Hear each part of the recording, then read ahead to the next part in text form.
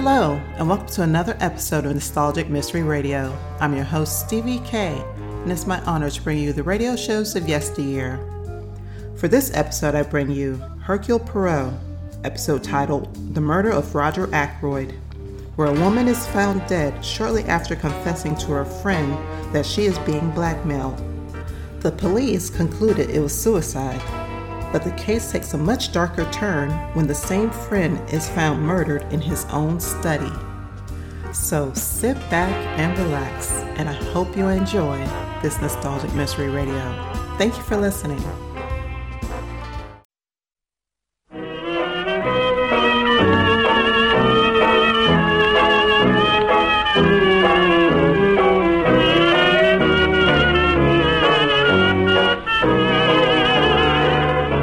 We present Agatha Christie's The Murder of Roger Ackroyd, with John Moffat as Hercule Poirot and John Woodvine as Dr. Shepherd, the storyteller.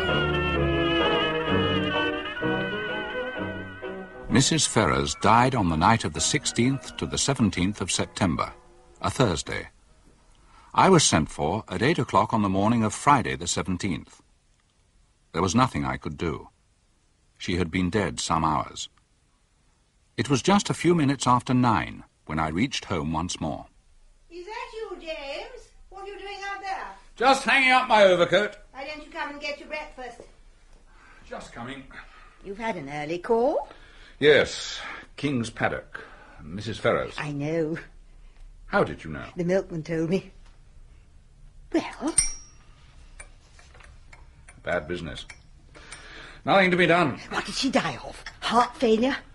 She died of an overdose of Veronal. She's been taking it lately for sleeplessness. Must have taken too much. Nonsense. You took it on purpose. Now, why on earth should Mrs. Ferrers wish to commit suicide? A widow, still fairly young, very well off, and nothing to do but enjoy life. Now, what possible reason could Remorse. she have? Remorse? Yes. You're always so preoccupied, tinkering about with your electric gadgets. You don't notice what's going on under your nose. You never would believe me when I told you she poisoned her husband. I'm more than ever convinced of it now. She's been haunted by what she did. 10 to 1, she's left a letter confessing everything. She didn't leave a letter of any kind. You'd thought she'd have left something for Roger Ackroyd. After all, they were practically man and wife. Caroline. And who could blame them? I mean, after all, Mrs. Ackroyd died of drink, and Mrs. Ferrers' husband was an alcoholic. If his sister-in-law hadn't descended on him from Canada, they'd have been married by now. Now, where are you going? I'm going down to the village, Caroline. I've got better things to do than sit around here listening to gossip. Shepherd! Just the man I wanted to get hold of. This is a terrible business. You've heard then. I'm very sorry, Ackroyd. It's worse than you know. Look here, I've got to talk to you. Can you come back with me now? Hardly. I've got 3 patients to see, and I must be back by 12 to see to my surgery. Then dine with me tonight. My sister-in-law will be there, and Flora. Oh, and Hector Blunt's coming along. But I'll think of some excuse to get away from them. I must talk to you. I went home thoughtful, to find several patients waiting in the surgery. I had dismissed the last of them, as I thought, when I perceived one more patient, Ackroyd's housekeeper, Miss Russell. Good morning, Doctor.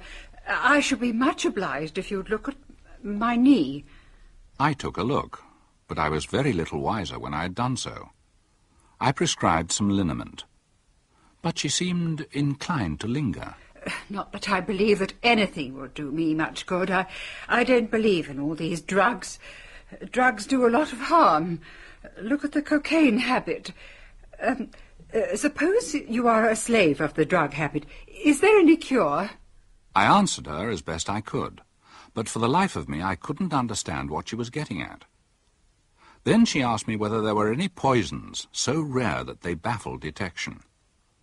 I wondered whether in some roundabout way she was trying to question me about Mrs. Ferrers. I was quite relieved when Caroline sounded the gong for lunch. What's the trouble with Ralph Peyton? There isn't any. And why is he staying at the Three Boars instead of Fernley Park with his foster father? Ackroyd didn't mention him. He arrived at the Three Boars yesterday morning and he's still there.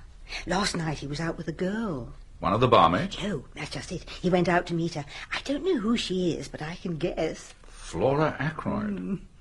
But why not see her at Fernley? Secretly engaged. Old Ackroyd won't hear of it, and they have to meet this way. And there's another thing. I was walking through the wood this morning when I heard voices. Did you? I did. One of them was Ralph's. And do you know what he said? I can't imagine. He was talking to a girl. I didn't manage to see who it was. How deeply frustrating for you. And he said it was on the cards that the old man, I suppose he meant Ackroyd, was likely to cut him off without a shilling. And he said he needed the money and didn't want the will to be altered. What do you make of that? Good Lord! What is it? An enormous vegetable marrow has just landed on the lawn. It must have come over the garden wall. Our new neighbour, I suppose. Oh, Mr. Poirot. The man you say looks like a retired hairdresser. I'd better go and have a word with him. Of you 1,000 pardons, monsieur. I suddenly became impatient with the marrows. I seized the biggest and hurled him over the wall. Well, I sincerely hope that doesn't mean... No, do not disquiet yourself. It is not with me a habit. But can you figure to yourself, monsieur, that a man may work towards leading at last a life of leisure, and then, when he has attained it, he yearns for the old busy days and the old occupations he thought himself so glad to leave? Oh, yes, I understand it well enough. A year ago, I came into a legacy, enough to enable me to realize a dream. I've always wanted to travel, to see the world. Oh, that was a year ago, and I'm still here. Ah, but you can still realize that dream whenever you choose. No longer, alas. I was foolish, and worse than foolish. Greedy. Oh, you speculated. An Australian gold mine. And now? I have nothing. Well. I would be very pleased if you would present that marrow to your sister. Oh, thank you. By the way, I should like to ask you a question. You doubtless know everyone in this tiny village. Who is the young man with the very dark hair and eyes and the handsome face? Well, that must be Ralph Peyton, the adopted son of Mr. Ackroyd. Of course, I should have guessed. You know Mr. Ackroyd? Mr. Ackroyd knew me in London when I was at work there. Oh, I have asked him to say nothing of my profession down here. Indeed. And so, Ralph Peyton is going to marry Mr. Ackroyd's niece, the charming Miss Flora. Who told you so? Mr. Ackroyd. About a week ago.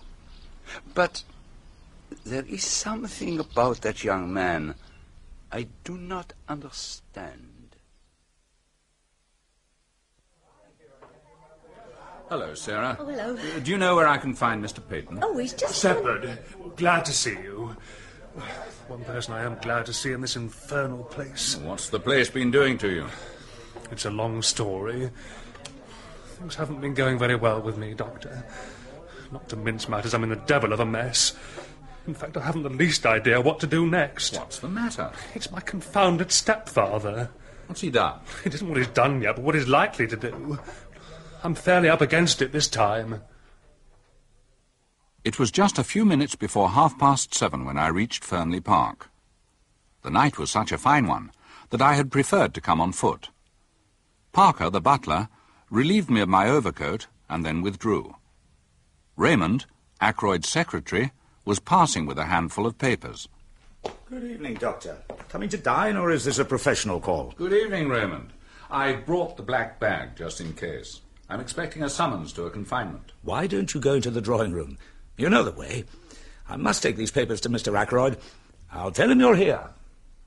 Just as I was turning the handle of the door into the drawing room, I noticed a sound from within. The shutting of a window, I took it to be. Oh, I was just coming out. Miss Russell, I'm afraid I'm a few minutes early. I don't think so. It's after 7:30. I must be going now. They'll all be down in a moment. I only came in here to see that the flowers were all right. My eye was caught by what I believe is called a silver table, the lid of which lifts, and through the glass of which you can see the contents.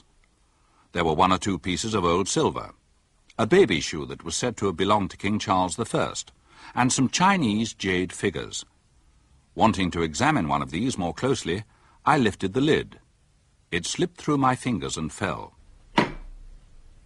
And that was the sound which I had heard. Admiring the family curios, Doctor. Flora, how lovely you look. I don't believe Charles I ever wore that nasty little thing at all. But you haven't congratulated me yet. Haven't you heard? Well, I have heard rumours. I'm going to marry Ralph. Uncle is very pleased. It keeps me in the family, you see. Excuse me, Miss Flora, Doctor, dinner is served.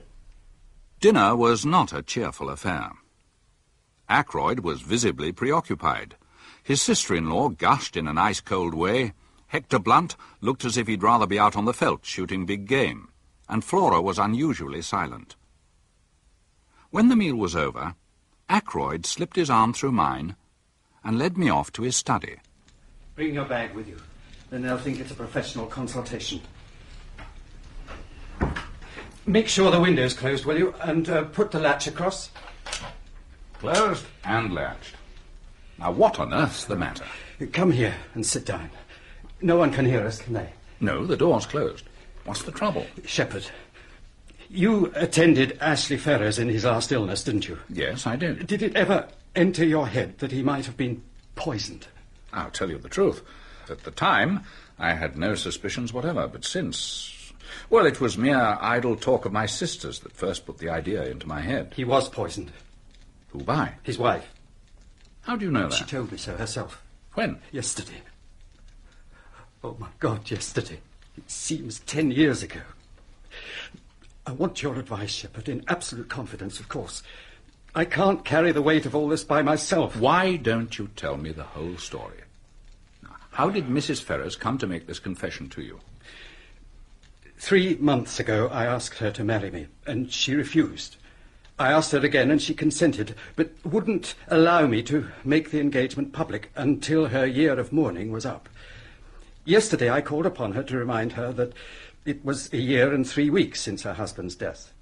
And without the least warning, she broke down, completely. She told me everything, her hatred of her brute of a husband, her growing love for me, and the dreadful means she had taken. Poison. Oh, my God. I'm very sorry. It must have been terrible for you. It seems that there is one person who has known all along, who has been blackmailing her for huge sums. It was the strain of that which drove her nearly mad. Who was the man? She wouldn't tell me his name. She asked me for 24 hours, made me promise to do nothing until the end of that time. She told me that I would hear from her.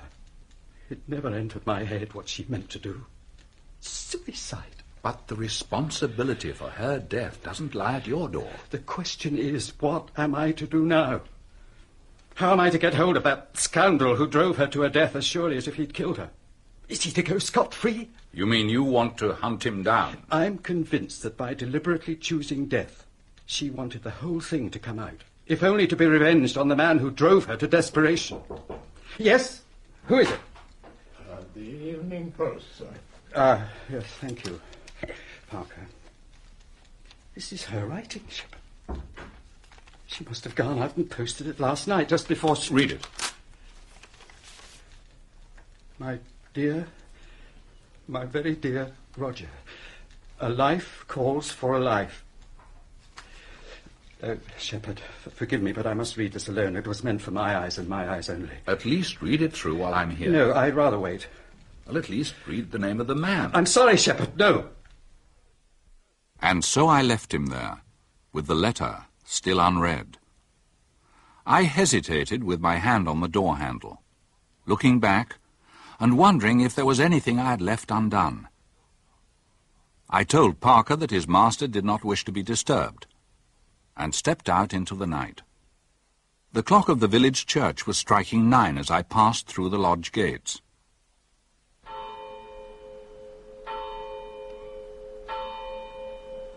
Is this the way to Fernley Park, sir? Oh, these are the lodge gates. Oh, thank you, sir. I'm a stranger in these parts, you see. 10 minutes later, I was at home once more. That'll be Mrs. Bates. The baby might at least have waited till the morning. Ah, no peace for the wicked. Yeah? What did you say?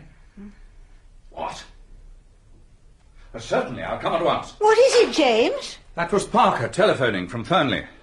They've just found Roger Ackroyd. Murdered.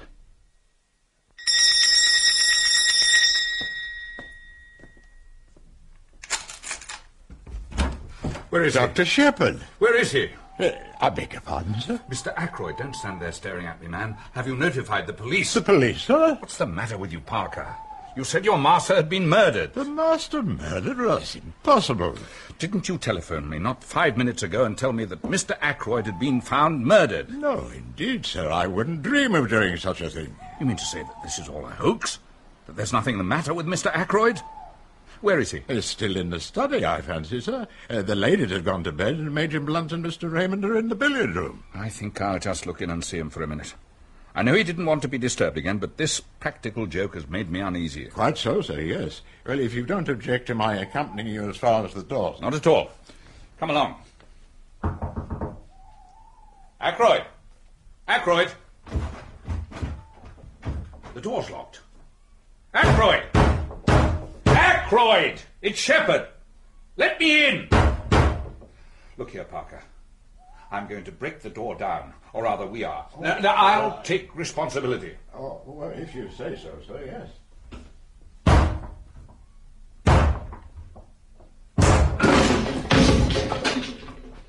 Oh, my God.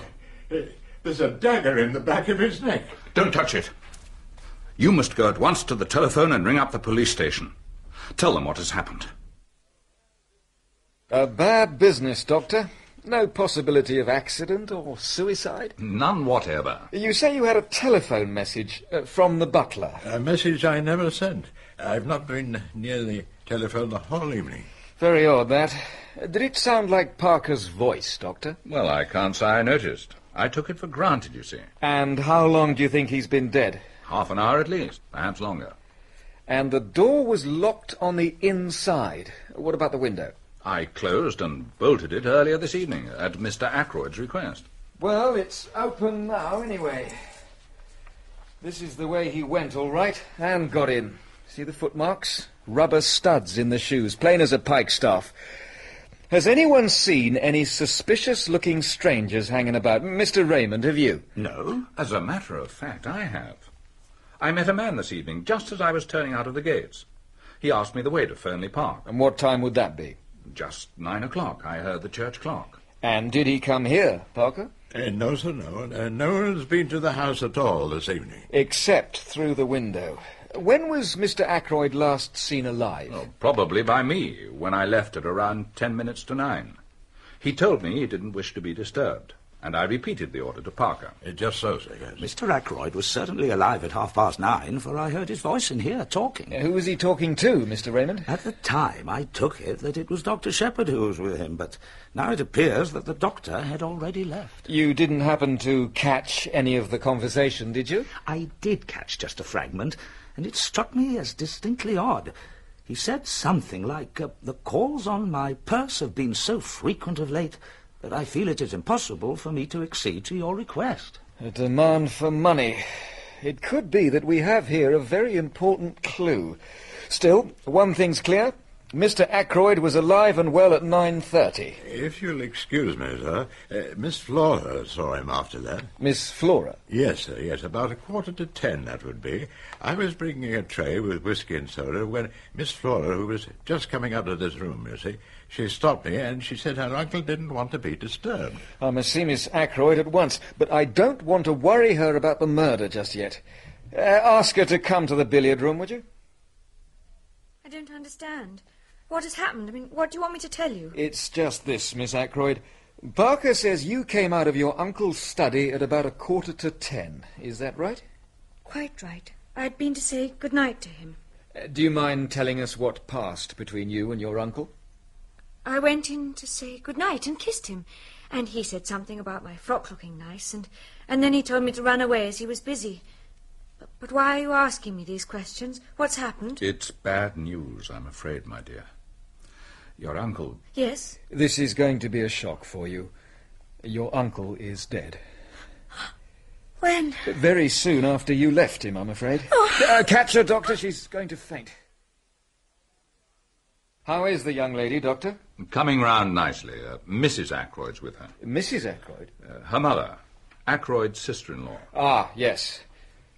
Now take a look at the murder weapon, Doctor. Something of a curio, I should think. The edge is razor sharp. A child could drive that into a man. Where did it come from, I wonder? I gave it to him.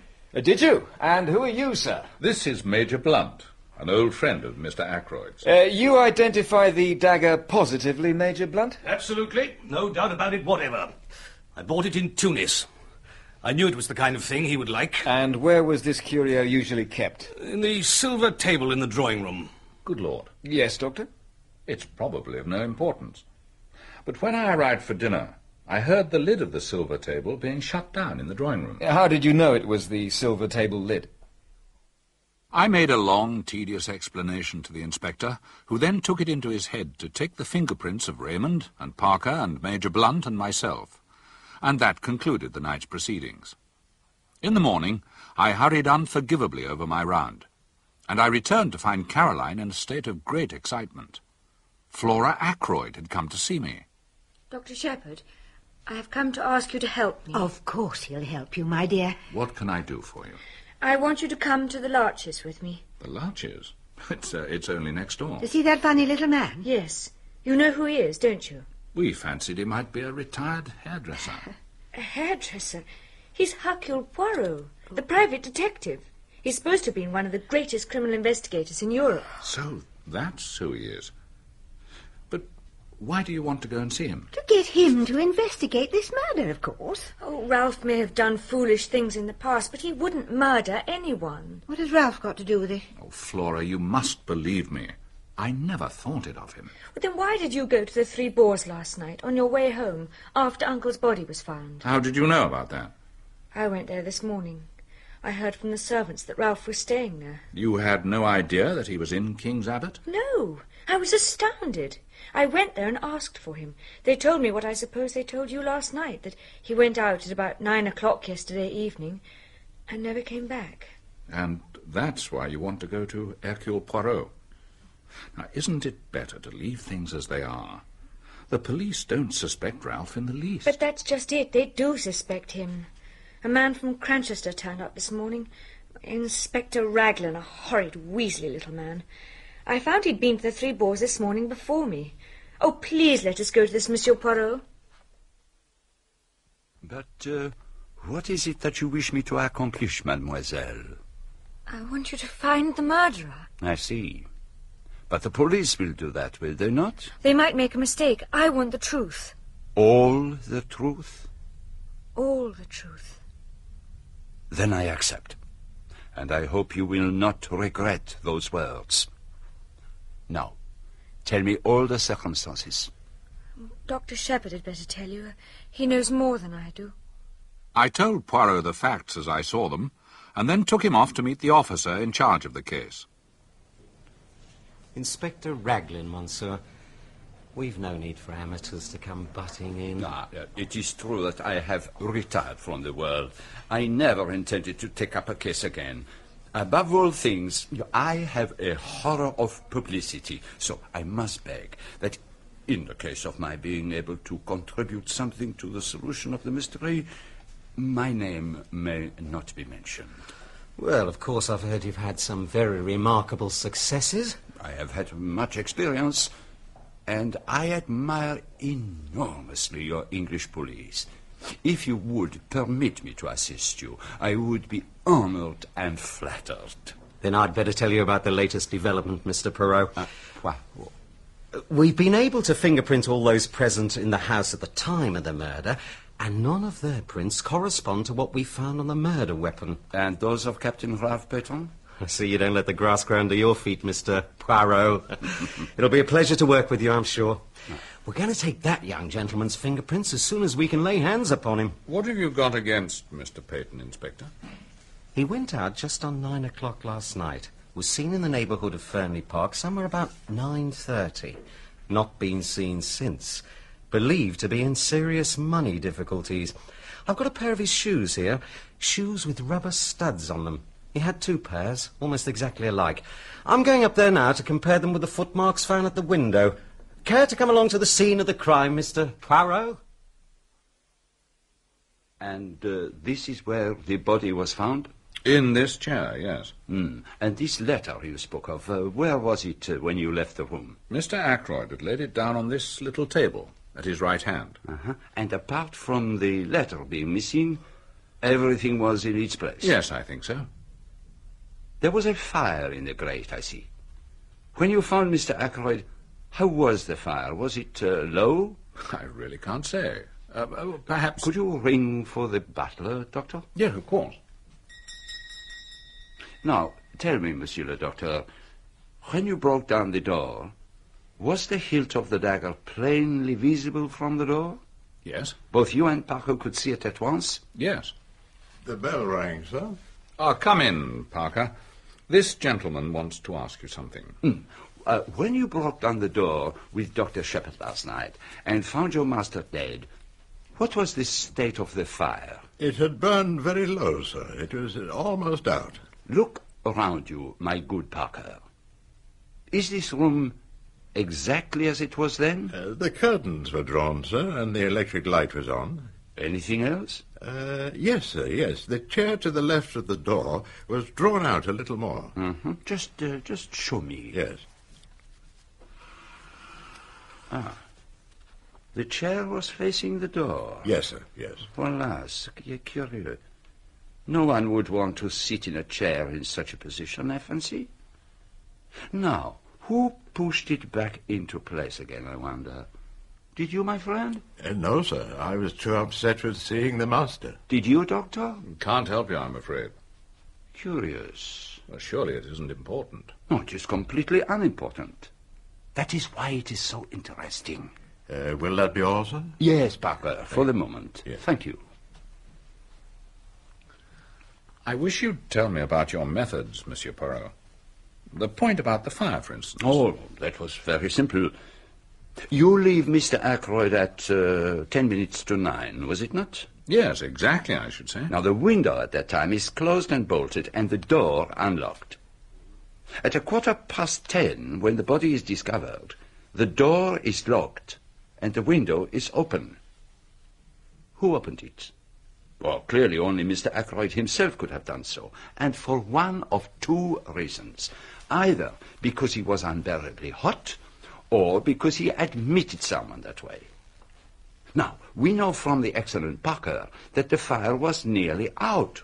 So, he must have opened the window to let someone in, someone known to him, since he had previously shown himself uneasy on the subject of that same window. Put like that, it sounds so simple. Here is the good Inspector Davis. That telephone call has been traced. It did not come from here. It was put through to Dr. Shepherd at 10:15 last night from a public call box at King's Abbot Station. And at 10:23, the night mail leaves for Liverpool. And there's precious little chance of anyone being noticed telephoning at that time of night. But why telephone at all? That's what I find so extraordinary. Seems no rhyme or reason in the thing. Be sure, Inspector, there was a reason. But what reason could it be? When we know that, we shall know everything. This case is very curious and very interesting. Now, you said it was 9 o'clock, Dr. Shepherd, when you met the stranger outside the gate. Yes, I heard the church clock chime the hour. How long would it take him to reach the house, to reach the window, for instance? 5 minutes at the outside. 2 or 3 minutes only, if he took the path at the right of the drive. But to do that, he would have to know the way. That's true.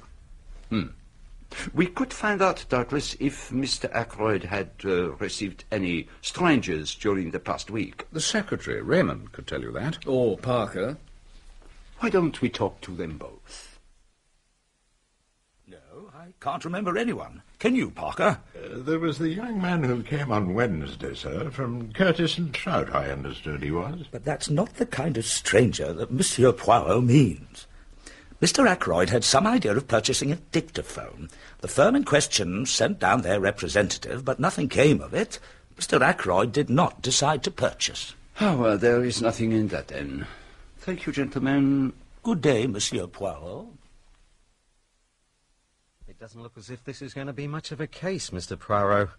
I'm sorry, too. A nice enough fellow gone wrong. But tell me, how have you been able to pinpoint the murderer so precisely in so short a time? Let me show you my method, Monsieur. The doctor here says that Mr. Ackroyd was dead by 10 o'clock at the latest. You stick to that, Doctor? Oh, certainly. and Mr. Ackroyd was last seen alive by his niece at 10:15. On this sheet of paper, I have a list of where everyone in the house was in that crucial quarter of an hour.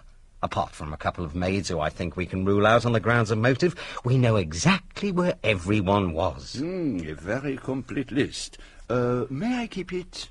Of course, Mr. Poirot. I have a copy. But now we come to the essential point. The woman at the lodge, Mary Black, was pulling the curtains when she saw Ralph Peyton turn in at the gate and go up to the house. She is sure of that? Quite sure. She knows him well by sight. And what time was that? 25 minutes past 9. It all fits in without a flaw. At around 9:30, Mr. Raymond hears Mr. Ackroyd refusing to give someone some money. Captain Peyton leaves, as he has entered through the window. He walks along the terrace, angry and baffled. He comes to the open drawing-room window. While Miss Flora is saying good-night to her uncle, he steals in and takes the dagger from the silver table. And then he returns to the study. I needn't go into details. He goes straight to the station, rings up from there. Why? It's difficult to say exactly why he did that, but murderers do funny things. But come along, I'll show you those footprints. We got these shoes from Peyton's room at the Three Boars. They're not the same pair that actually made these prints, but you can see they're almost exactly the same. But surely a great many people wear shoes with rubber studs in them. That's so, of course. I shouldn't put so much stress on the footmarks if it wasn't for everything else. A very foolish young man, Captain Ralph Peyton, to leave so much evidence of his presence. The cleverest of them makes mistakes sometimes. And now, gentlemen, if you'll excuse me, I'll be getting back to Cranchester to make my report. Good day, Inspector. Au revoir. Do you see the little summer house over there, Doctor? It arouses my curiosity. If you can spare the time, shall we investigate it together?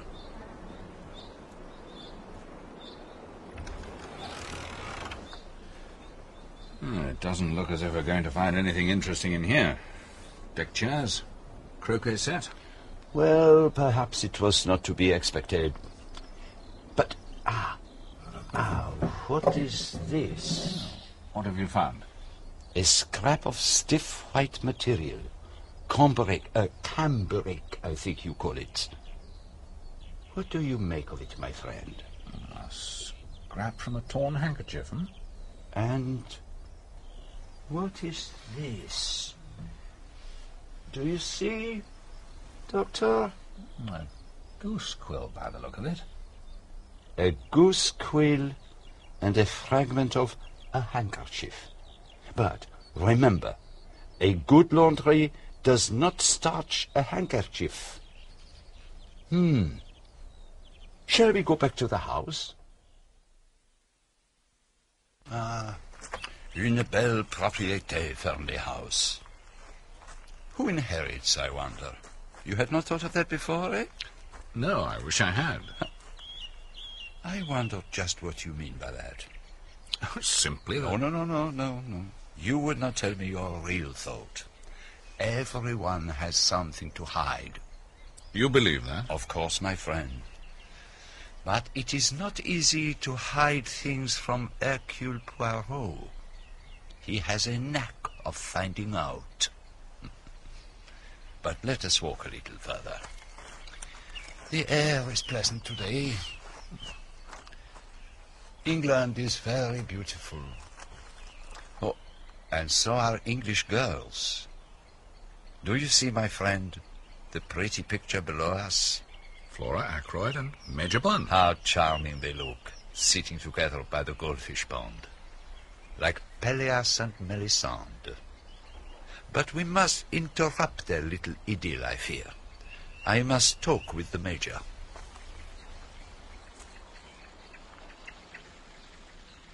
Flora. Hello. Major. This is Monsieur Hercule Poirot, Hector. I expect you've heard of him. And I know Major Blunt by reputation from his exploits in Africa. I'm glad that I've encountered you, monsieur. I am in need of some information that you can give me. Only too glad to be of assistance. When did you last see Mr. Ackroyd alive? At dinner. And you neither saw nor heard anything of him after that? Didn't see him. Heard his voice. Oh, pardon me, what time was that? About 9:30. I was walking up and down smoking in front of the drawing-room window. I heard Ackroyd talking in his study. To whom was he talking? Haven't the faintest idea. I only heard Ackroyd's voice. Can you remember what the words were? I'm afraid I can't. Something quite ordinary and unimportant. I didn't give it much attention. Oh, I thought I saw a woman disappearing into the bushes. Just a gleam of white, you know. I must have been mistaken. Ah, that is most interesting. Thank you, Major. It's nearly lunchtime. We'd better be getting back. Oh, you will lunch with us, Monsieur Poirot? I should like you to meet my mother. You'll stay too, won't you, Doctor? I'd be happy to. And I shall be delighted. Oh, we'll see you in a few minutes, then. What hair. The real gold. They will make a pretty pair. She and the handsome Captain Peyton. And there is something gold that glistens in the water. Do you see, Doctor? There, among the weed. What have you found? A wedding ring. And there is something written inside it. From R. March 13th. This is Monsieur Poirot, Mother. I told you about him this morning. Oh, yes, he is to find Ralph, is he not? He is to find out who killed Uncle. Such a dreadful thing to happen. I can't help feeling it must have been an accident of some kind.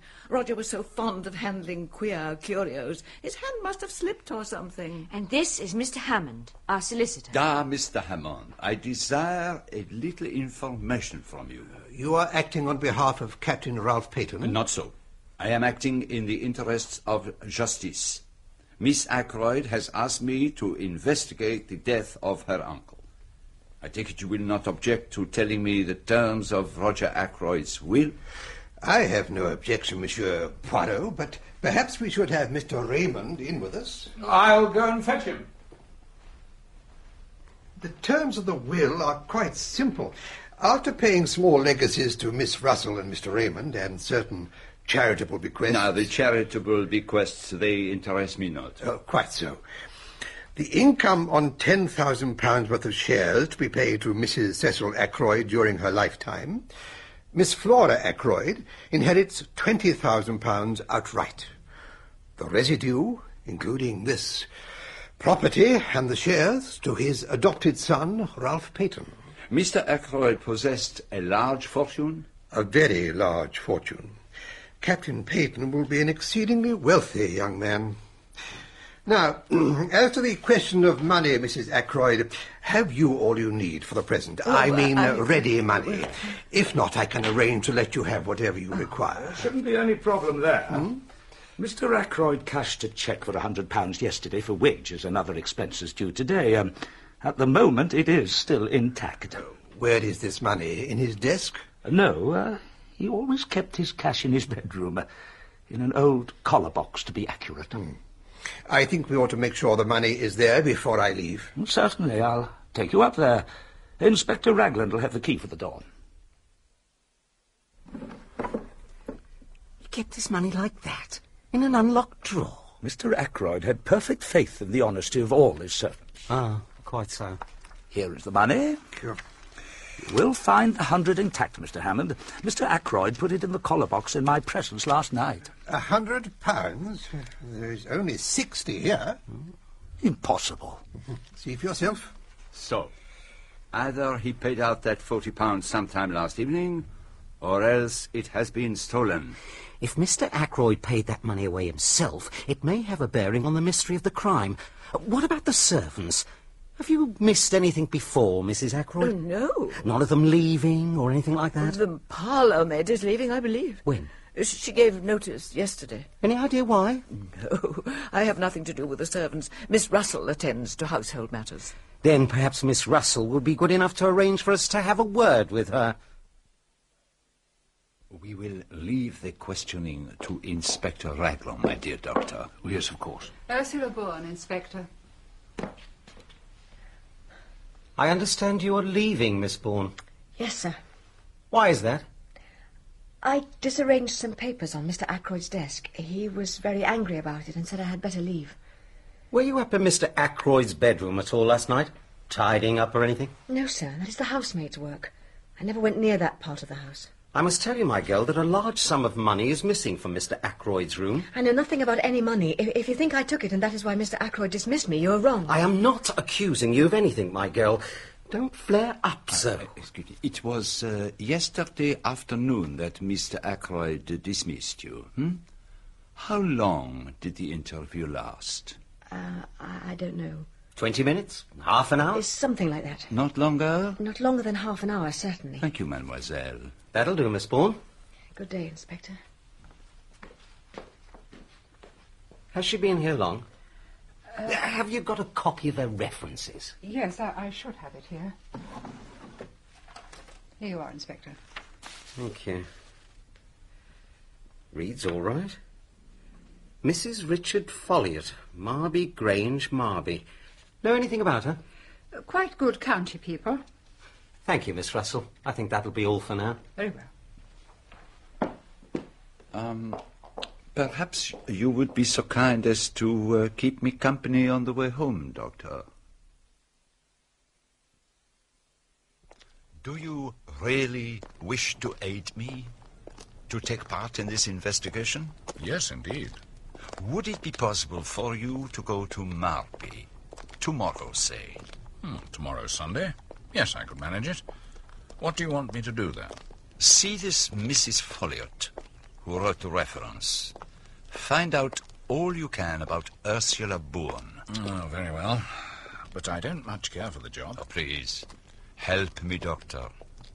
A man's life may depend on it. My little outing to Marby yielded nothing. Mrs. Folliot looked uncomfortable and ill at ease when I mentioned the name of Ursula Bourne, and would tell me nothing about her beyond the fact that she had worked there for a time and was capable and satisfactory.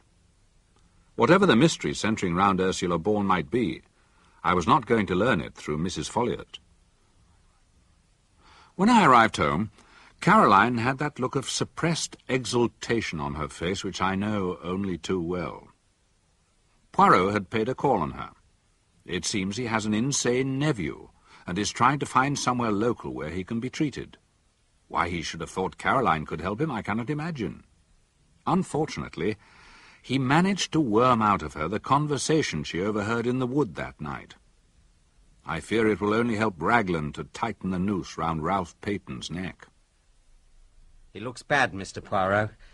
If only we had Captain Peyton's fingerprints. At least we'd know whether they were the ones on the dagger. Monsieur l'Inspecteur, beware of the blind, comment dire, the little street that has no end. Oh, you mean a blind alley? That is it. So it may be with those fingerprints. Come now, you've got to admit that those prints were made by someone who was in the house that night. Bien entendu. You have not overlooked anyone? No one. The quick or the dead? The quick? You mean? The dead. I am suggesting that the fingerprints on the dagger handle are those of Mr. Ackroyd himself, that the murderer closed his dead victim's hand round the dagger handle. Well, it's an idea. I'll look into it. But don't you be disappointed if nothing comes of it. No. Another time I must be more careful of his amour-propre. And now, my friend, there is something I would like you to arrange for me. A little family reunion round the table. Ackroyd's sister-in-law, Flora, Major Blunt, Mr. Raymond, and, of course, yourself. It sounds more like a ghastly board meeting, but I'll do my best. In about half an hour? Messieurs, Mesdames, I have called you together for a special purpose. To begin with, I want to make a special plea to Mademoiselle. To me? Mademoiselle, you are engaged to Captain Ralph Peyton. If anyone is in his confidence, you are. Will you not trust me? and tell me where he is hiding? Monsieur Poirot, I swear to you that I have no idea of where Ralph is, and that I have neither seen him nor heard from him, either on the day of the murder or since. Bien. That is that. Now, I appeal to the others who sit round this table. If you know where Ralph Péton is hiding, speak out. Understand this? I mean to arrive at the truth. I mean to know. And I shall know, in spite of you all. How do you mean, in spite of us all? Every one of you in this room is concealing something from me. It may be something unimportant, trivial, which is supposed to have no bearing on the case, but there it is. Each of you has something to hide. Come now. Am I right? I am answered. I appeal to you all. Tell me the truth. Will no one speak? C'est dommage. I wish you'd tell me what you really think of it all. You have seen what I have seen. Should not our ideas be the same? I'm afraid you're laughing at me. I've no experience in matters of this kind, and I'm trying to keep a journal of the case. Are you, Doctor? You must let me have a look at it. Very well, then. The first thing is to get a clear history of what happened that evening, always bearing in mind that the person who speaks may be lying. So, first, Dr. Shepherd leaves the house at 10 minutes to 9. How do I know that? Because I told you so. And you might not be speaking the truth. But Parker confirms it, and we accept your statement. At 9 o'clock, you run into a man just outside the park gates. How do I know that this is so? I told you so. Ah, you know that it is so. But how am I to know? So, I talk around the village, and the maid of Miss Gannett says she met your mysterious stranger inquiring for Fernley Park a few minutes before you did. And the barmaid at the Three Boars says he had a drink there, and he mentioned having just come over from the States. Did it strike you that he had an American accent? Come to think of it, yes, he had. So, we accept your stranger. And there is also this, which, you remember, I picked up in the summer house. Ah, the little quill. And you know that feathers like this are used to sniff drugs. It is a method used by drug addicts in the United States of America. So, you're suggesting that the stranger went to the summer house to meet somebody. But who was that somebody? Exactly the question. Now, another point. What did you think of the parlour-maid story? Does it take half an hour to dismiss a servant? You bewilder me. And there is still the mystery of the telephone call and the pushed-out chair. Do you really think the latter important? Or perhaps not. I will not press the point. Tell me instead, what were Ralph Péton's reasons for disappearing? I can only think that his nerve must have failed him. Yes, that is true, but we must not lose sight of one thing. I know what you're going to say. Motive. Ralph Péton inherits a great fortune by his uncle's death. That is one motive. But do you realize there are 3 separate motives staring us in the face? Somebody stole the envelope containing evidence of the blackmailer's identity. Was that why Ackroyd was killed? And was Péton the blackmailer? And then there is the fact that he was in some scrape which he feared might reach his uncle's ears. Well, put like that, the case does seem black against him. Does it? 3 motives? It is almost too much. I am inclined to believe that, after all, Ralph Péton is innocent. After that talk with Poirot, the affair seemed to me to enter on a different phase. Up till the Monday evening, I had played Watson to his Holmes. After then, our ways diverged, and Poirot was busy on his own account. But that challenge of his to the company round the table had its effect. as I was soon to discover. On Tuesday morning, I had a summons from Ackroyd's sister-in-law. I thought, Doctor, that you might explain it all to Monsieur Poirot, because it's so difficult for a foreigner to see our point of view, and you don't know what I had to contend with. Every slightest bill I ran up had to be gone over with Roger, as if he had a few miserly hundreds a year, instead of being one of the wealthiest men in these parts. And then I got these letters, abusive letters, threatening letters, and so I wanted to know how I stood. I expected that Roger would provide for me in his will, but I didn't know. And then, on Friday afternoon... Yes, on Friday afternoon. Everyone seemed to be out, so I went into Roger's study. There was nothing underhand about it. He'd left his keys in the lock of the top drawer of his desk. So you searched the desk. Did you find the will? As I got to the bottom drawer, the parlour-maid Bourne came in. Of course, I shut the drawer and called her attention to a few specks of dust on the surface, but I didn't like the way she looked. I never have liked that girl very much. Too well educated, for one thing. And what happened next? Nothing. At least Roger came in, and I told him I'd come in to get punch. Bourne stayed behind, and I heard her asking Roger if she could speak to him for a minute. I went straight up to my room to lie down. Bourne may have made some extraordinary story out of it all. You will explain to Monsieur Poirot, won't you? But my curiosity about the parlour-maid had been awakened. She was in the hall, and I could see that she'd been crying. I'll get your coat, sir. How is it that you told us that Mr. Ackroyd sent for you, when I now hear that it was you who asked to speak to him? I meant to leave in any case. Excuse me, sir. Is there any news of Captain Peyton? None that I know of. He ought to come back. Does no one know where he is? Do you? I know nothing. But anyone who was a friend to him would tell him this. He ought to come back. I thought I had better report all this to Poirot. But he had a new bee in his bonnet. He was obsessed by the colour of Ralph Peyton's boots. He had asked Caroline to find out for him, as the boot boy at the Three Boars had reported that they were black. It is a great pity. Ah, well. Now, on the Friday morning before the murder, I believe that Miss Russell, the housekeeper, came to consult you. Is it indiscreet to ask what passed at the interview? Apart from the medical details, I mean. Not at all. We talked for a few minutes about poisons and the ease or difficulty of detecting them, and about drug-taking and drug-takers. With special reference to cocaine? How did you know? Oh, just a thought. Have you come to any conclusions about the case? None at all, except to wonder whether one of our conclusions is wrong, or too hasty. And what is that?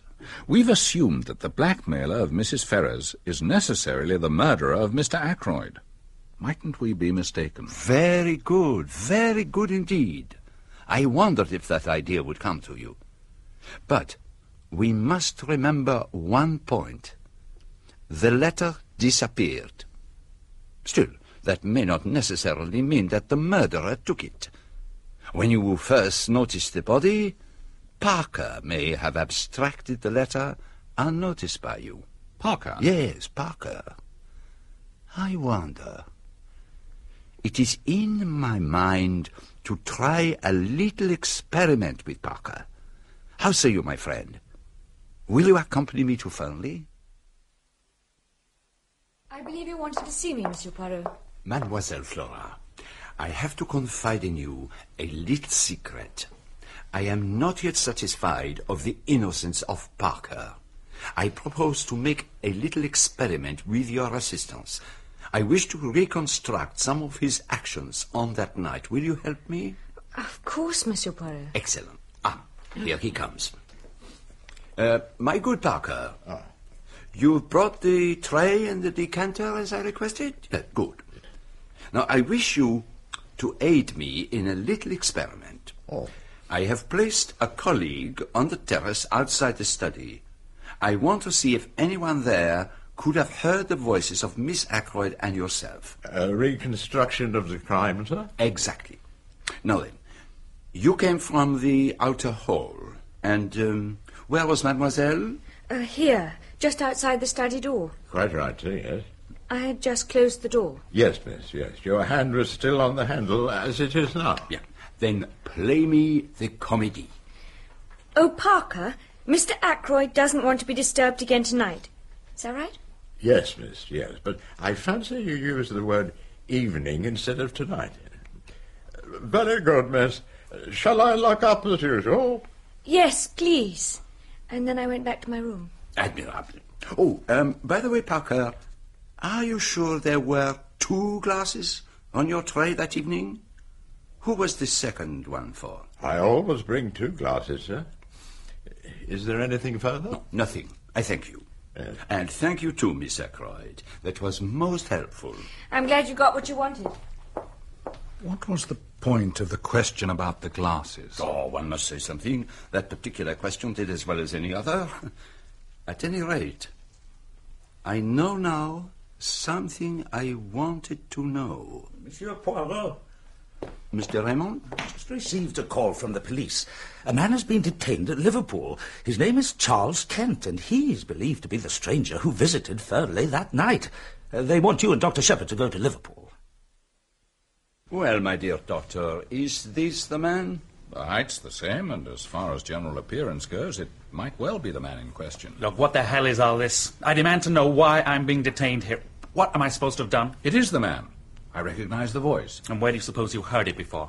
On Friday evening last, outside the gates of Fernley Park. You asked me the way there. Do you admit it, Mr. Kent? I admit nothing, and I'll say nothing until I know why you're holding me. Have you not read the papers in the last few days? You mean the murder, I suppose. You're surely not trying to pin that on me. You were there that night. And how do you know that? By this goose quill. It is yours, I think. You dropped it in the summer house that night. So I was there. Tell me this, though. According to the papers, the man was killed between 9:45 and 10 o'clock. Is that so? That is so. Then you've nothing to keep me here for. I was away from Fernley Park by 9:25. You can ask at a pub called the Dog and Whistle out on the Cranchester Road. I was there at 9:45. They'll remember me. I had a brawl with the bartender. Inquiries will be made. If you're telling the truth, you won't have anything to complain about. What were you doing at Fernley Park, anyway? I went there to meet someone. Who? That's none of your business. Your name is Charles Kent. Where were you born? That's none of your business either, but I'm a British citizen, if that's what you want to know. Yes, I think you are. I fancy you were born in Kent. And now, since we can do no more until the good inspector has made his inquiries, we may as well return to King's Abbot. Well, Kent's alibi's right enough. Confirmed by the man at the bar and 3 other witnesses. Are you going to release him, Inspector? Then see what else we can do. If I were you, I should not release him yet. Why not? He can't have anything to do with the murder. We know Ackroyd was alive at 9:45. You admit that, don't you? I admit nothing that is not proved. But we've got Miss Ackroyd's evidence. I do not always believe what a charming young lady tells me. Parker saw her coming out of the room. No. That is just what he did not see. That was the point of my little experiment the other day. You remember, Doctor? Parker saw her outside the door with her hand on the handle. He did not see her come out of the door. But where else could she have been? Perhaps on the stairs? But those stairs lead only to Mr. Ackroyd's bedroom. Precisely. What would she have been doing in her uncle's bedroom? And why would she lie about it? That is just the question we should be asking ourselves. You mean the money? You're not suggesting it was Miss Ackroyd who took that £40? Life was not easy for that mother and daughter. Roger Ackroyd was a peculiar man over money matters. I don't believe it. It's not credible. There's only one thing for it. We must tackle that young lady right away. Flora was sitting in the billiard room with Major Blunt. To my consternation, she insisted on his staying there, though she must have had some idea of what was coming. Flora, I simply can't believe it. Oh, no, Hector. Monsieur Poirot is right. I took that money. I am a thief. A common, vulgar little thief. I'm glad it's come out. It's been a nightmare these last few days. Lying, cheating, running up bills, promising to pay. Flora, surely you could have... There was nothing I could have done. At any rate, I'm real now. I'm not pretending to be the kind of girl you like. Young and innocent and simple. I don't care if you never want to see me again. If I had thought that for one moment that speaking the truth would have made things better for Ralph... Ralph! Always Ralph. You don't understand. You never will. I never did see my uncle that evening after he left the dinner table. As to money, you can take what steps you please. Nothing could be worse than it is now. So, that's that. Inspector, Miss Ackroyd never touched that money. Roger gave it to me for a very particular purpose. She is lying to protect Ralph. I'm prepared to go into the witness box and swear that I had the money. Major Plant, I am not in the least deceived by your little fantasy. But it is very good what you have done there. I am not in the least concerned about your opinion of me, monsieur. But you must listen to me. The other day I spoke of concealments. What you have been seeking to conceal from the world is your love for Mademoiselle Flora. But take my advice. Do not conceal it from her. What do you mean by that? You think that she loves Ralph Breton, but that is not so. She is loyal, and she is bound by honor to stick to him. But her heart was not in the idea of marriage. Do you really think... If you doubt me, ask her yourself. She went into the garden, I think. I've been every kind of fool. You're a good fellow, Poirot. Thank you. Not every kind of fool. Only a fool in love. This alters everything. All those alibis are worthless. 9:30, that's the time we've got to hang on to now. You were quite right about not releasing that man, Kent. He could certainly have done the murder and got to the Dog and Whistle if he ran. But he couldn't have made the telephone call. Why do we always come up against that telephone call? Why, indeed. It is curious. I mustn't waste any more time. I must find out precisely what everyone was doing from 9:30. The good inspector is going to have a busy time. Now, my dear doctor, there is something I want you to do. I want you to send a note to Miss Russell and make a time for her to come to your surgery. Whatever for? Because I want to talk to her without the whole village knowing. And if she comes to your surgery, no one will suspect, least of all the good lady herself. So long as I am allowed to be present. Oh, but naturally, your own surgery. And now, I have a little surprise for you. Read this. The police have for some days been seeking for Captain Ralph Peyton, the nephew of Mr. Ackroyd of Fernley Park, whose death occurred under such tragic circumstances last Friday. Captain Peyton has been found at Liverpool, where he was on the point of embarking for America. But it's not true.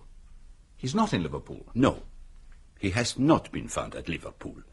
I managed to persuade the inspector to send this to the press for tomorrow's papers. I assured him that very interesting results would follow. That beats me what you expect to get out of that. Aha. You should employ your little grey cells. And now, if you would be good enough to do me that little favour? Oh, yes, the message for Miss Russell. You know, I'm very curious to know what you're up to. Miss Russell, Charles Kent has been arrested at Liverpool. Well, what of it? I thought you might be interested, that is all. Why should I be? Who is this Charles Kent? He is a man, mademoiselle, who was seen at Fernley on the night of the murder. We want to know what he was doing there, who it was he went to meet. He didn't kill Ackroyd. He never went near the study. He didn't do it. You must believe me. I do believe you. But I had to make you speak. Is what you said true? That he is suspected of the crime? Yes. And you alone can save him by telling the truth. He came to see me. I went out to meet him. In the summer house. How do you know? It is the business of Hercule Poirot to know things. You went out to meet him at 9:10. What did you say to each other? It's difficult, you see. Mademoiselle, what you tell us need not go beyond these four walls. Charles Kent is your son, is he not? Good Lord. But no one's ever known. It was so long ago. In Kent. I was not married. I got work. I managed to pay for his board and lodging. I never told him that I was his mother, but he turned out badly. He drank, and then he took to drugs. I scraped together the money for his passage to Canada. He was there for 2 years, and then somehow or other he found out that I was his mother, and he wrote asking for money. Finally, I heard from him back in this country again.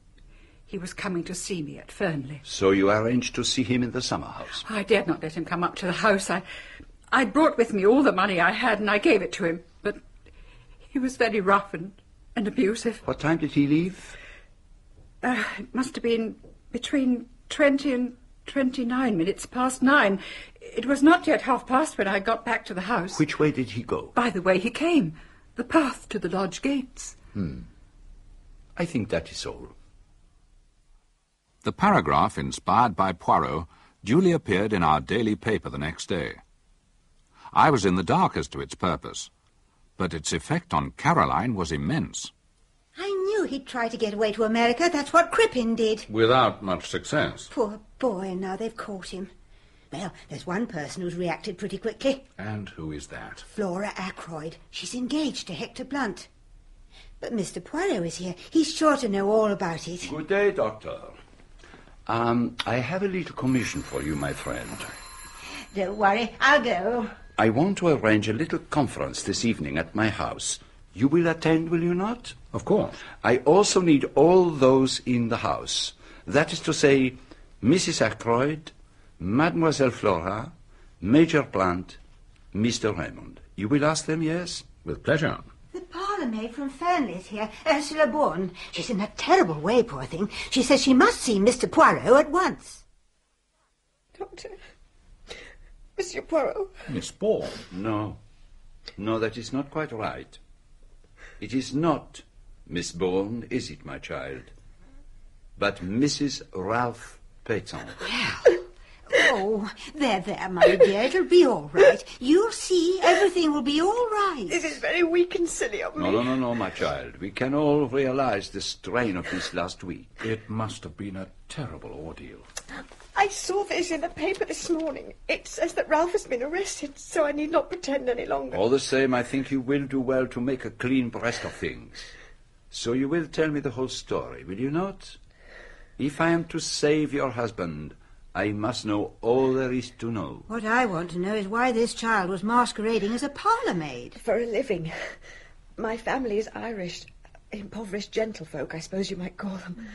I didn't want to become a governess, so I decided I would take on a job as parlour-maid. My sister wrote me a reference, and I was taken on at Fernley Hall. I enjoyed the work, and I had plenty of time to myself. I met Ralph Peyton, and we fell in love. I didn't like the idea of a secret marriage, but he told me his uncle would never hear of his marrying a penniless girl. So no one knew about it. No one? Not a soul. Ralph had always had debts. He's not good with money, and his troubles got worse and worse. But Mr. Ackroyd refused to lift a finger to help him. And then, one day, I knew nothing of this, of course. Mr. Ackroyd told Ralph that it was the desire of his heart that Ralph should marry Flora, and that if Ralph did so, he would clear his debts. And Ralph accepted. God knows how he thought he was going to get out of it all. They both stipulated that the whole thing should be kept secret, but without any warning, Mr. Ackroyd decided to announce the engagement. It was like a bombshell. I was desperate. Ralph came down from town, and we met in a wood on the estate. He still wanted me to keep our marriage secret, but I told him I was going straight to Mr. Ackroyd. We had a terrible row and parted. You poor soul. So I went to Mr. Ackroyd, and he was very angry and very bitter, mainly against Ralph, but also against me, because he was convinced that I had deliberately set out to trap Ralph. That evening I met Ralph again in the little summer house. He accused me of ruining his relationship with his foster father. I told him he was a coward and a cheat. And we parted. And then I heard that Mr. Ackroyd had been murdered. And since that night I have neither seen nor heard from Ralph. Mademoiselle, what time was it when you parted from Ralph Peyton in the summer house? This is something I've gone over and over again in my mind. I reached the summer house at 27 minutes to 10. Ralph was waiting for me. I was with him for a few minutes. No longer. It was 10:15 when I got back to the house. Who left the summer house first? I did. Leaving Ralph Peton there? Yes. But you don't think... It is of no importance what I think. Where did you go? Up to my room. And stayed there until... About 10 o'clock. Is there anyone who can prove that? Prove that I was in my room? But surely no one... Thinks that it was you who went up by the window and stabbed Mr. Ackroyd as he sat in his chair? Yes. They might think just that. Oh, God. Don't worry, my dear. Mr. Poirot doesn't think that, really. As for that husband of yours, I don't think much of him.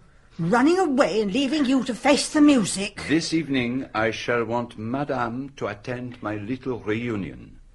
9 o'clock at my house. It is most necessary that she should be there.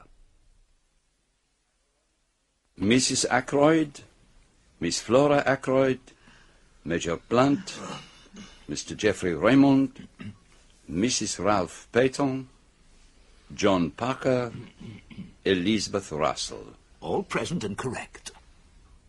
Every one of you had the opportunity to kill Mr. Ackroyd. I don't like it. I don't like it. I would much prefer to go home. You cannot go home, madame, until you have heard what I have to say. I will start at the beginning. When Miss Ackroyd asked me to investigate the case, I went to Fernley Park with Dr. Shepherd. My eye was caught by a little summer house, and I searched it carefully. There I found two things, a scrap of starched cambric and an empty goose quill. The scrap of cambric immediately suggested a maid's apron, and I noticed from Inspector Ragland's list that one of the maids, Ursula Bourne, had no real alibi. The quill suggested a taker of drugs, and Dr. Shepherd had encountered a stranger with an American accent. Was this the man who Ursula Bourne had met in the summer house? But then I began to suspect that there had been 2 meetings in the summer house that night, and I discovered that Dr. Shepherd's mysterious stranger had in fact come to Fernley to meet Miss Russell, the housekeeper. Who then did Ursula Bourne come to meet? I found this ring, a wedding ring with "From R" engraved inside it. So, it was Ralph Peyton to whom she was secretly married. And this revealed another unexpected point. It could not have been Ralph Peyton who was with Mr. Ackroyd in the study at 9:30. So, we come now to the most interesting part of the crime. Who was in the room with Mr. Ackroyd at 9:30? And then I posed my cleverest, my most audacious question. Was anyone with him? But I distinctly heard his voice. So did Major Blunt. Just a moment. From the beginning of the case, I have been struck by one thing, the nature of the words which you overheard, Mr. Raymond. It has been amazing to me that no one has seen anything odd about them. The calls on my purse have been so frequent of late that I fear it is impossible for me to accede to your request. Now, would any man use such a phrase in talking to another? Now, if he had been dictating a letter... You mean he was reading a letter aloud? Even so, he must have been reading to someone. Ah, you are forgetting one thing. The stranger who called at the house the preceding Wednesday. The man from the dictaphone company. A dictaphone? Is that what you think? I inquired of the company. Mr. Ackroyd did purchase a dictaphone. Why he concealed the matter from you, I do not know. But surely this still leaves the basic position unchanged. Mr. Ackroyd was alive at 9:30, since he was speaking into the dictaphone. It seems clear that this Charles Kent person was, in fact, off the premises by then.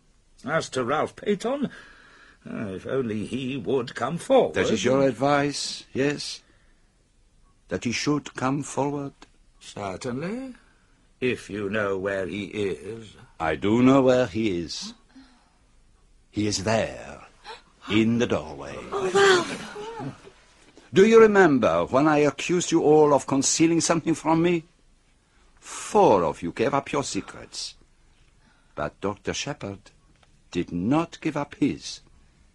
He met Ralph Péton on the way home from the scene of the crime. I did. I told him that suspicion was bound to fall on him, or if not on him, on the girl he loved. I realized that the only thing I could do was to go into hiding.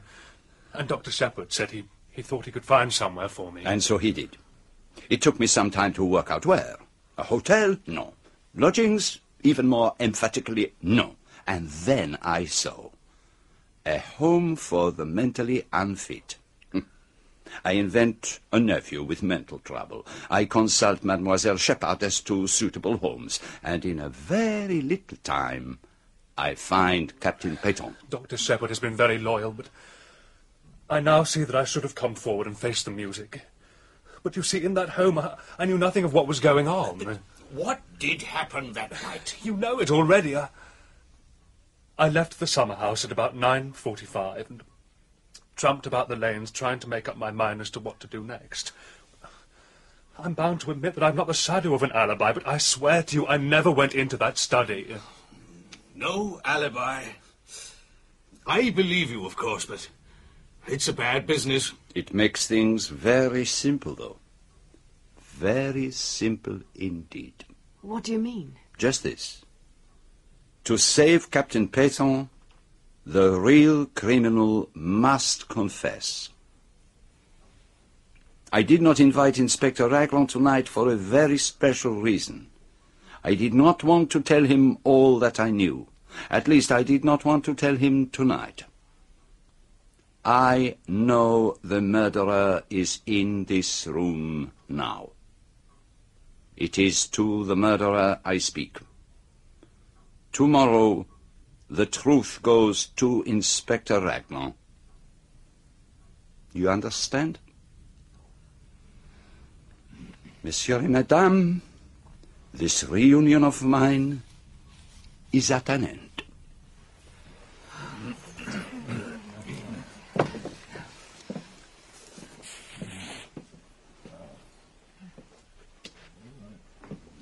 Oh, stay a moment, Doctor.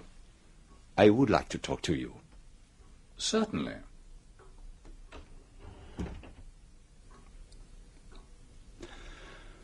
Well, my friend, and what do you think of it all? I don't know what to think. Why not go straight to Inspector Raglan with the truth, instead of giving the murderer a chance to escape? The murderer cannot escape. There is only one way out, and that way does not lead to freedom. You really believe that one of those people here tonight committed the murder? Yes, my friend. Which one? Let me share my thoughts with you, Doctor. I will take you the way that I have traveled myself, and you will see that all the facts lead indisputably to one person. Let us start with the telephone call. I satisfied myself that the call could not have been sent by anyone in the house, and therefore I concluded that it must have been sent by an accomplice. I was not pleased by that deduction, but let it stand for the minute. I next examined the motive for the call. Its only result was that the murder was discovered that night instead of the following morning. You agree with that? Yes. Mr. Ackroyd had given orders that he was not to be disturbed, so nobody would have been likely to go into the study. But what was the advantage of that? The only idea I could get hold of was that the murderer, knowing that the crime had to be discovered at a certain time, could make sure of being present when the door was broken in.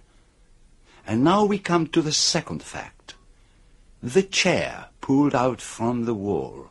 Inspector Raglan didn't seem to place much importance on that. Picture the scene for yourself. The chair stood in a direct line between the door and the window. The window? But I soon abandoned that supposition because the chair concealed very little. But what it did conceal was a little table with magazines on it. supposing that there had been something on that table not intended to be seen, something placed there by the murderer. But what could that have been? Now, we know that a dictaphone was supplied to Mr. Ackroyd. Why was no dictaphone found? I never thought of that. So, it was the dictaphone. But a dictaphone cannot be slipped casually into the pocket. There must have been a receptacle capable of holding it. So, the figure of the murderer is taking shape. A person who was on the scene of the crime straight away, but who might not have been if the crime had been discovered the following morning. A person carrying a receptacle into which the dictaphone might be fitted. But why remove the dictaphone? What was the point? Ah, you are like Mr. Raymond. You take it for granted that what was heard at 9:30 was Mr. Ackroyd speaking into a dictaphone. But consider a minute. You dictate into it, and at some later time, a typist turns it on, and the voice speaks again. You mean? Yes. At 9:30, Mr. Ackroyd was already dead. It was the dictaphone speaking, not the man. And the murderer switched it on. Or had attached to it some mechanical device to set it off at a particular time. Now we come to the footprints on the window ledge. Two conclusions were open to me. They might really have been made by Ralph Peyton, or they were made by somebody deliberately trying to throw suspicion onto him. Now, one pair of Peyton's shoes had been obtained from the Three Boars by the police, and I found out that he had 2 pairs.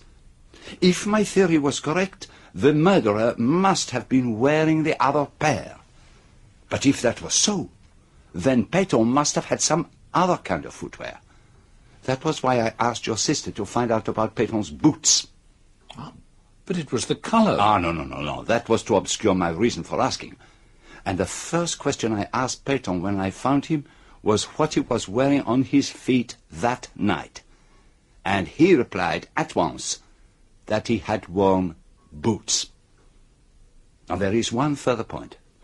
The murderer must have had the opportunity to take the dagger from the silver table. But anyone might have done so. No, yeah, possibly. But let us look at the figure we are building up. A person who was at the Three Boars earlier that day, who could have taken Peyton's shoes. A person who knew Ackroyd well enough to know about the dictaphone. A person who had the opportunity to take the dagger. A person who had this study to himself for a few minutes after the crime was discovered, and who had with him a receptacle for hiding the dictaphone, such as a black bag. In fact, yourself, my dear doctor. You're mad. No, I am not mad. What on earth had I to gain by murdering Ackroyd? Safety. It was you who blackmailed Mrs. Ferrars. Who could have had a better knowledge of what killed her husband than the doctor attending him? When you spoke to me that first day in the garden, you mentioned a legacy.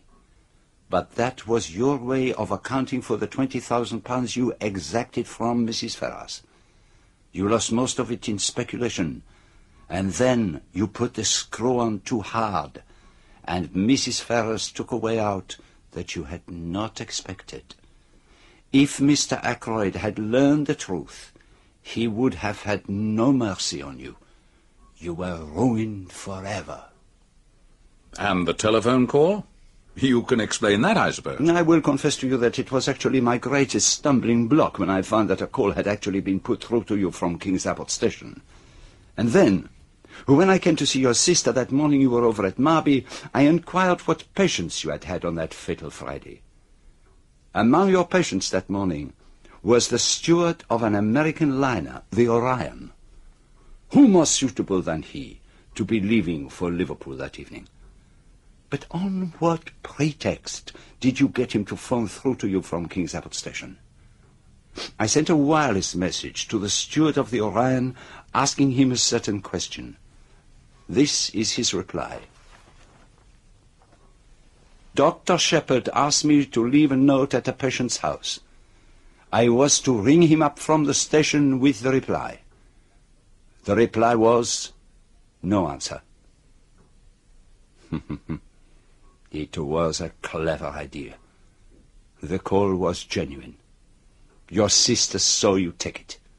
But there was only one man's word as to what was actually said. Your own. And so what happens now? Remember what I said. The truth goes to Inspector Raglan in the morning. But for the sake of your good sister, I am willing to give you the chance of another way out. There might be, for instance, an overdose of a sleeping draught. You comprehend me? Captain Ralph Petton must be cleared. I suggest you finish that journal of yours. A strange end to my story. I meant it to be published as the history of one of Poirot's failures. Odd how things pan out. My greatest fear all through has been Caroline. I fancied she might guess.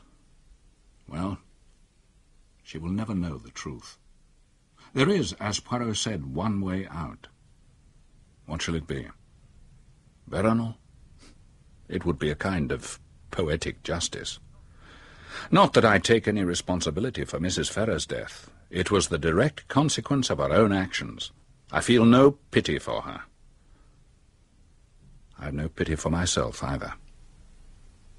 But I wish Hercule Poirot had never retired from work and come here to grow vegetable marrows.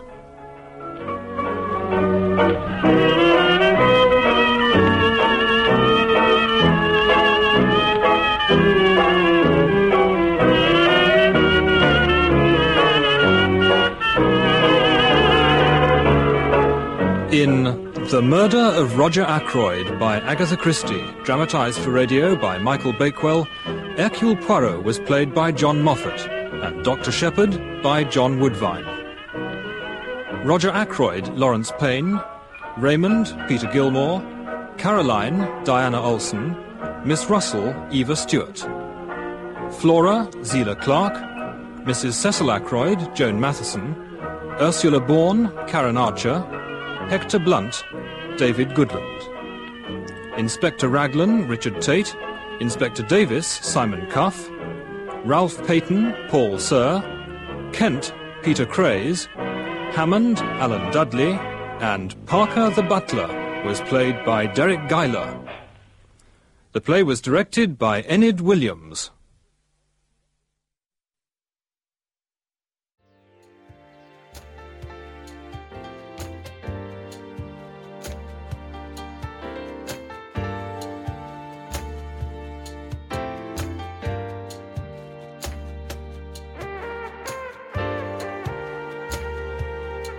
This has been a Nostalgic Mystery Radio presentation. I hope you enjoyed this episode. Please feel free to like and rate this podcast on your favorite app. Also, there's a Nostalgic Mystery Radio YouTube page for your perusal to subscribe to. You can contact me by emailing me at nostalgicmysteryradio@gmail.com. I hope you have a blessed day or evening. And again, thank you for listening.